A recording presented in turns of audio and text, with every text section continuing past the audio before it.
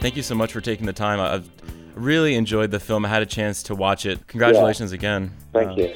Just starting off, I mean, it's been an incredible journey for you. Just the sequence of events has been from, releasing your book to kind of stumbling across this opportunity with Brett Morgen and Norman Golightly and Nick Cage. Looking back on the past few years for you, if you knew that it was going to be this much work, what would you have told yourself? Yeah, it's all kind of unbelievable, to be honest, and sort of miraculous, but I'm a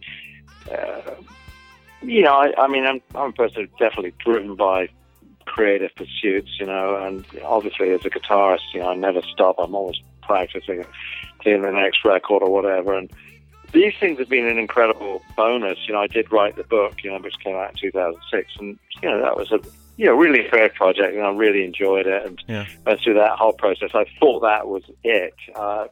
Having made it into a movie was beyond my wildest dreams. But the reason it came about, was because I saw Brett Morgen's film, The Kid Stays in the Picture, right, and saw the way that had been put together with animated still photographs and the voiceover of Robert Evans, and I thought, Jesus, I got the same stuff. I got the rock and roll version of that with all the photography, and I wrote the book. Anyway, just the miracle was that I met somebody who was good friends with him, gave me his information, and I got in touch with him and said, look, I've got all this. It's interesting. He was very responsive. Mm-hmm. Immediately got back to me, and one thing led to another, and I met Norman Golightly with Nicolas Cage, and got the two of them together, and off we went, you know, and the project was sold almost instantly. But shocking, actually. Because people spend half their lives trying to get a movie made, and this one was, very quick. I mean, it's taken a while, it went through ups and downs, started several times in the interim period, but, it's so nice now finally to have this sort of tangible experience of getting out in the US and doing all the media. This is kind of how I imagined it, but so it's all like a bit of a dream, actually. For you, being a musician and spending a lot of your life playing that role, what was your take on just, music docs? Do you have favorite music docs that really stood out to you as kind of good examples of maybe what you wanted to achieve with this film? Favorite music doc. Well, there have been a few over the years. I'm just trying to think of one that was really outstanding. I'm not someone who'd be, I've got to see every rock and roll documentary that's ever been made. I've seen a few. One weird read, just trying to think off the top of my head, I'm probably not remembering the various ones I've seen. I'd like the one that was done on The Who called Amazing Journey. Oh, yeah, sure. Yeah. That was pretty cool. And I saw one about Rush, actually, that I thought was really sweet, called Beyond the Lights or something. Yeah. That was fun. I've just seen other ones as well. What were some of the surprises for you just going through even if you can remember back maybe when you were thinking about the pre-production of, working with your director, Andy Grieve? Is it Grieve? Yeah, Andy Grieve. Grieve, yeah. There's a learning curve, because we start off with another director and then it went to Andy Grieve, but it was not. The only script was the book. There was no screenplay that was developed out of it. It was just a certain kind of sort of improvising. Where it really got into the becoming really a movie was when Andy Grieve, who's an absolutely brilliant editor, took over. Yeah. So it was an interesting experience for me, let's say, as an artist, because I didn't have complete creative control over the movie making part of it. I obviously wrote the book and had a lot of input, but it was down to finding a lot of archival film, putting it together, the voiceover, where I had to really learn about the voiceover. That I couldn't just read the page out of the book. Yeah.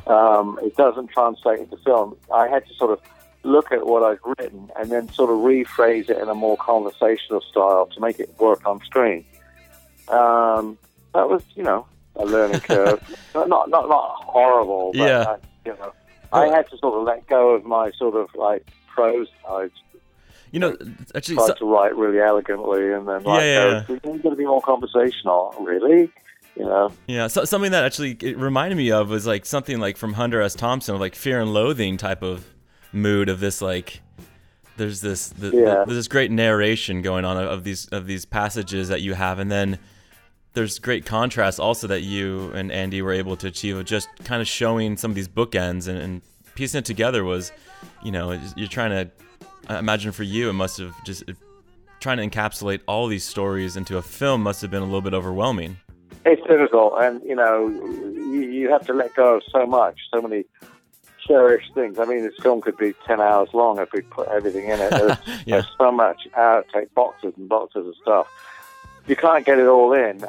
This is where, somebody pointed out to me today that Andy Grieve, the director and editor, had said at some point that he didn't know much about the police and wasn't really a fan or anything. Right.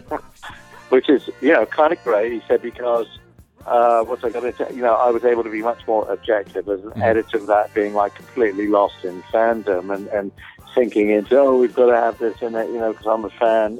He was outside of that as an editor. So actually, that was a good thing, not a bad thing. Yeah. What was your just take on, pulling together TV interviews and these candid moments? Where was all this footage from? Was this something that you had archived yourself, or was it part of the police camp? I mean, I did have bits and pieces that, somehow other people had given to me or I collected over the years. I mean, I think I had that. There's one right as the credits were rolling at the end with a Japanese interview on Japanese television. I had that one. Okay. That was pretty funny. That one's hilarious. There were things, and I sort of remember a few. And then they had a very brilliant girl archivist at the beginning, finding all this stuff. Okay. I mean, you know how it is these days. It's almost like put my name up and see what you can archive, and you're going to get a million things.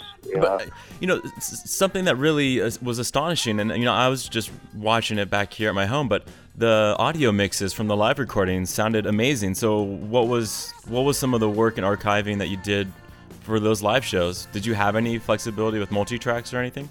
Yes, I think everything was recorded multi-track. Okay. Yeah, because we had a special film crew to film out, nothing to do with the police as a band, but the film crew for this film that filmed it, so it was all properly recorded. I mean, it must have been plugged into the board or something. Because they sound pretty good. I mean, just even a lot of the archival footage, and it's pretty amazing how all of it comes to life with some cleanup here and there, and I think. Yeah. Did you have much? And I did a lot of all this sort of incidental music in the film. I mean, if I'd had my druthers, I would have had the finished film and then rescored the whole thing. But, okay. We switched directors, and I did all kinds of movie music. Not incidental. That's a terrible word, but sort of score music. Sure. What was pleasing was Andy Grieve came in and edited the whole thing. And, I had all these tracks that I'd done, and he just picked what he liked, and I thought he made some really good choices. I watched the film last night, and there's one where I'm playing this almost sort of slow, weird, slightly psychedelic country picking thing, and he uses it all the way through a couple of scenes, and it's unlikely, but it just really plays so well against the scene. So I actually liked his choices. Yeah, what was your involvement then for the post-production with working with your re-recording mixer, Tom Paul? Were you involved with that part?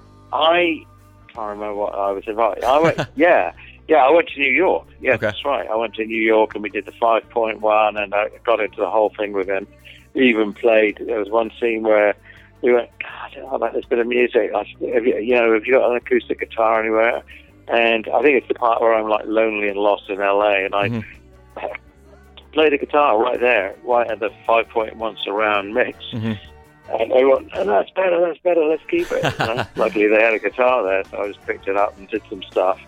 It's in the movie. I think being, having the history of not only capturing music with your music career, but also being an avid photographer, all pictures and music and films, these things, are forever. They really outlive us. So what was important for you as for telling this story to your the police fans? What was the story that you really wanted to get across?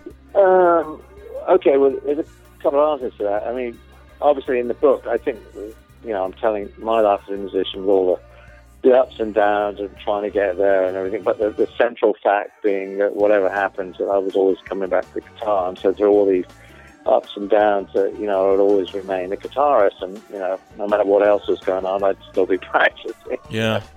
And it's the love of music and absolutely the belief in that got me all the way there at the end. Mm-hmm. So that was really a central message to me. Now, I don't know if that comes across in the film as well as I explained it in the book. But, yeah, sure. It's really what I sort of wanted to get across in the film. I think one of the things that really left me at the end that kind of, which I wasn't aware of, which was a lot of just the kind of the stuff that is not on stage, all the just the personalities and the dynamics of being a band. I feel I've been very fortunate. I've been around bands and I understand the energy. And were there surprises of when you're going through footage that you're like, maybe, or when you're thinking about putting footage in, like, maybe I shouldn't include that, like I don't want to stir up I'm sure you were. There's some albums that are a bit almost too that. I mean, I think, like when you see this film, it's pretty raw. I mean, there's some sort of slightly painful backstage scenes. You can sort of feel it, that's not just, it's tense, and it's the difficulty of like putting together. It's hard for me to watch it, Yeah. But, I think, there's a balance in the film where you see, certainly in the early days, that there's a real genuine camaraderie there, and the three guys together that are pretty much on the same plane, and, it does seem like a group, and I sort of cherish those moments in the earlier days, yeah. It's pretty remarkable just to see the evolution, the story that you put together. For you, like, what are your hopes and plans for the release of this film? Because I guess it's opening in New York here in March. It just released, and then Los Angeles is coming in early April. Well, I guess very blandly, I hope it is a success. I mean, we'll see if it goes even farther than that. I mean, I talked to someone from the Academy last night that was raving about it. Yeah. It's by the Academy. We've got to really do something. So, life is unexpected. I'm not sure where to go. I mean, here we are. We've actually got a movie out. The thing I like about this US release by Cinema Libre is I'm actually finally doing interviews on it, talking about it. It's a sort of tangible excitement that, it was released in Italy last summer, came out on a DVD in Holland, and it was released in Japan, but I haven't had much to do with it. Yeah. I feel like now that I've got this company, Cinema Libre in the US, and they've taken over it, or selling it around the world, we're going to go to Cannes with it next month, in May. And I think we're going to, it's starting to really have a life now. People are finding out about it. So I think it's going to take up quite a lot of time for me in the next year or so, yeah. I mean, obviously it's coming out on DVD, it's going to go on HBO, it's on the airplanes. We have a way to go with it, yeah. It's incredible that I guess you can get familiar with like releasing an album or even music, not necessarily in today's world, but in the heyday when people would go out and buy movies or buy music. But I feel like these documentaries, music documentaries specifically, are so exciting to see in theaters because the experience is so different. I can imagine seeing it on the big screen for you the first few times was. Well, last night we had a big opening, and it was the first time I'd really seen it on a big screen. Yeah. But I always see it on these little screens. We're getting ready. This is just going, now we're colorizing it. And finally, last night I actually sat there and thought, oh my God, can I stand and watch this again? So I sat with my wife and kids and watched it on the big screen. It was fun. Yeah.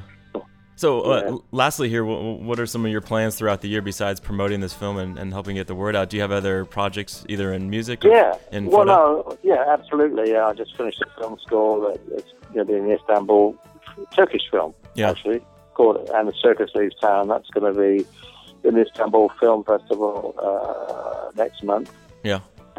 This film, Can't Stand Losing You, I'm hoping, looks pretty likely now, will be in the Shanghai Film Festival. Oh, nice. And there are several more offered around the US over the course of the year. And Cannes will be significant because, probably we'll sell it to the UK and a lot of other countries in Europe. So I'm sure there's going to be quite a lot of action with it. And, finishing up a bunch more tracks. So I want to put out an album soon. I put up 1-3 on my Facebook page, as one does these days. So if you want to hear something I just did, go to my Facebook page and go on the SoundCloud. There's a really nice track there. Nice. And that'll be part of an album that I'll put out in the next couple of months.